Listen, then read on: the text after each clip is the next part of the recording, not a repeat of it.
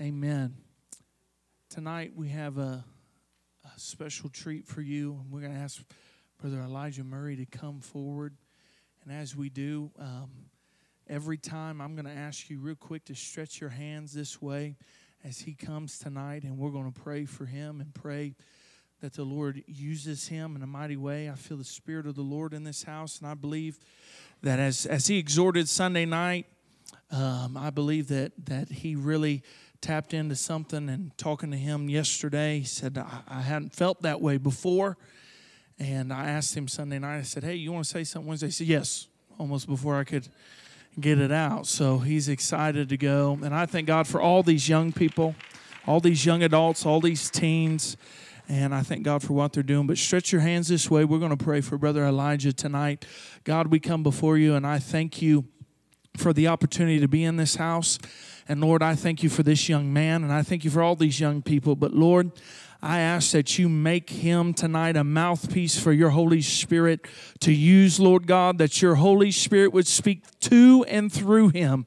And let the fire of the Holy Spirit just consume him as he opens up your word. Lord, let the anointing begin to flow.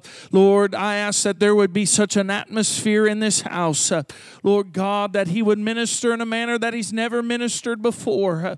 Lord Jesus, that your Spirit would just take over in his life. And Lord, we thank you for what you've done in his life, but Lord, we thank you more for what you're going to do. In Jesus' name, and the church says amen. Give Brother Elijah a hand tonight. Who's excited to be in the house of God tonight? I know I am.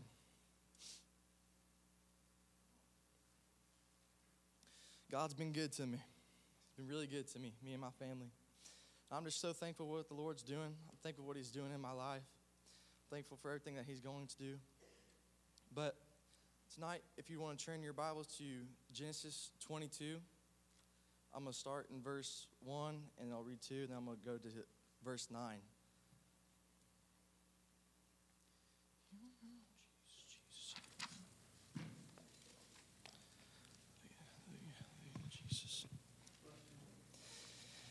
And it came to pass after these things that God did tempt Abraham and said unto him, Abraham. And he said, Behold, here I am. He said, Take now thy son, thine only son Isaac, whom thou lovest, and get thee into the land of Moriah, and offer him there for a burnt offering upon one of the mountains, which I tell thee of. In verse 9 it says, And they came to the place which God had told him of. And Abraham built an altar there, and laid the wood in order, and bound Isaac his son, and laid him on the altar upon the wood. And Abraham stretched forth his hand, and took the knife to slay his son. And the angel of the Lord called unto him out of heaven, and said, Abraham, Abraham. And he said, Here am I. And he said, Lay not thine hand upon the lad, neither do thou anything unto him. For now I know that thou fearest God, seeing thou hast not withheld thy son, thine only son, from me. And Abraham lifted up his eyes and looked, and behold, behind him a ram caught in a thicket by his horns. And Abraham went and took the ram, and offered him up for a burnt offering in the stead of his son. And Abraham called the name of that place Jehovah-Jireh, as it is said to this day, In the mount of the Lord it shall be seen. And the angel of the Lord called unto Abraham out of heaven the second time, and said, By myself have I sworn, saith the Lord, for because thou hast done this thing, and hast not withheld thy son, thine only son, that in blessing I will bless thee, and in multiplying I will multiply thy seed, as the stars of the heaven, and as the sand which is upon the seashore. And thy seed shall possess the gate of his enemies, and in thy seed shall the nations of the earth be blessed, because thou hast obeyed my voice. Let's pray. God, we come before you tonight, Jesus. God, we thank you for your presence in this house, Lord.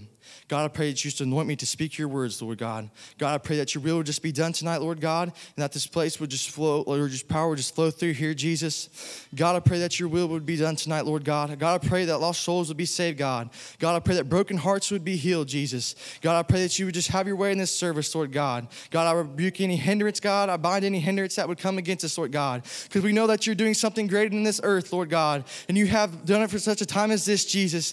God, we pray for an increase, Lord God, of your presence and your power and your spirit, Jesus. God, we're believing for great and mighty things tonight, Lord God. We pray that you would do it in your name. In Jesus' name we pray. Amen.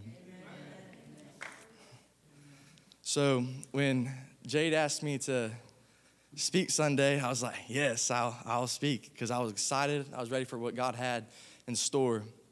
And I had been praying and I had been reading, and I hadn't had anything since Monday, Tuesday. I think it was like 8 or 9 o'clock on Tuesday night.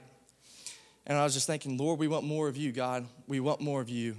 And he hit me and he said, do you want more? I was like, yes, we want more. And he was like, do you want more? He said, because you have the choice to make. It's your choice to want more. God is willing to do it. But he said, you have the choice to want more. I was just thinking, and I was like, scripture for that and everything. And he brought me to Genesis and think about Abraham when God asked him to lay down his son, his only son that he loved. And I was thinking, man, Abraham had been like, this is my son that God gave me. I love him with everything that I have. Like, how could God want my son? That just kept coming to me. And I was just thinking, like, but Abraham was willing to do it. See, he made the choice that he was going to lay down his son's life for God, because he knew that what God had in store would be greater and that God would have a plan. And God said in 18, and in thy seed shall all the nations of the earth be blessed, 17, that in blessing I will bless thee, and in multiplying I will multiply thy seed as the stars of heaven and as the sand which is upon the seashore, and thy seed shall possess the gate of his enemies. See, by Abraham making this choice, God was going to multiply. He's going to multiply his seed. And thy seed shall possess the gate of his enemies. See, God is wanting us to go further. See, all these revivals and everything is great, but you don't have to go to Asbury College to see revival. God is wanting to do it in this house. I know, I feel it so strong in my spirit. God is wanting to do something great in this house, in this nation. It starts in your family. It starts in your household. And we come together as one accord and one mind. God is wanting to do something great in this nation and great in this church. You know, I just think I'm a 17-year-old kid, you know, and I'm not nothing special or anything, but I know what God has promised me. I know what he has promised his church. Church, you have to make the choice tonight. It starts tonight. It don't start tomorrow. It don't start Friday, and it don't start on Sunday. It starts tonight. We got to make the choice to seek God and seek his face diligently. Church, we got to make this choice tonight. We got to make this choice because God is wanting to do something in this church and in our nation and in our lives. He's wanting to do more. Oh, Lord. Hallelujah, Jesus. Hallelujah, Jesus. Hallelujah, Jesus. Lord God. Job also had to make a choice.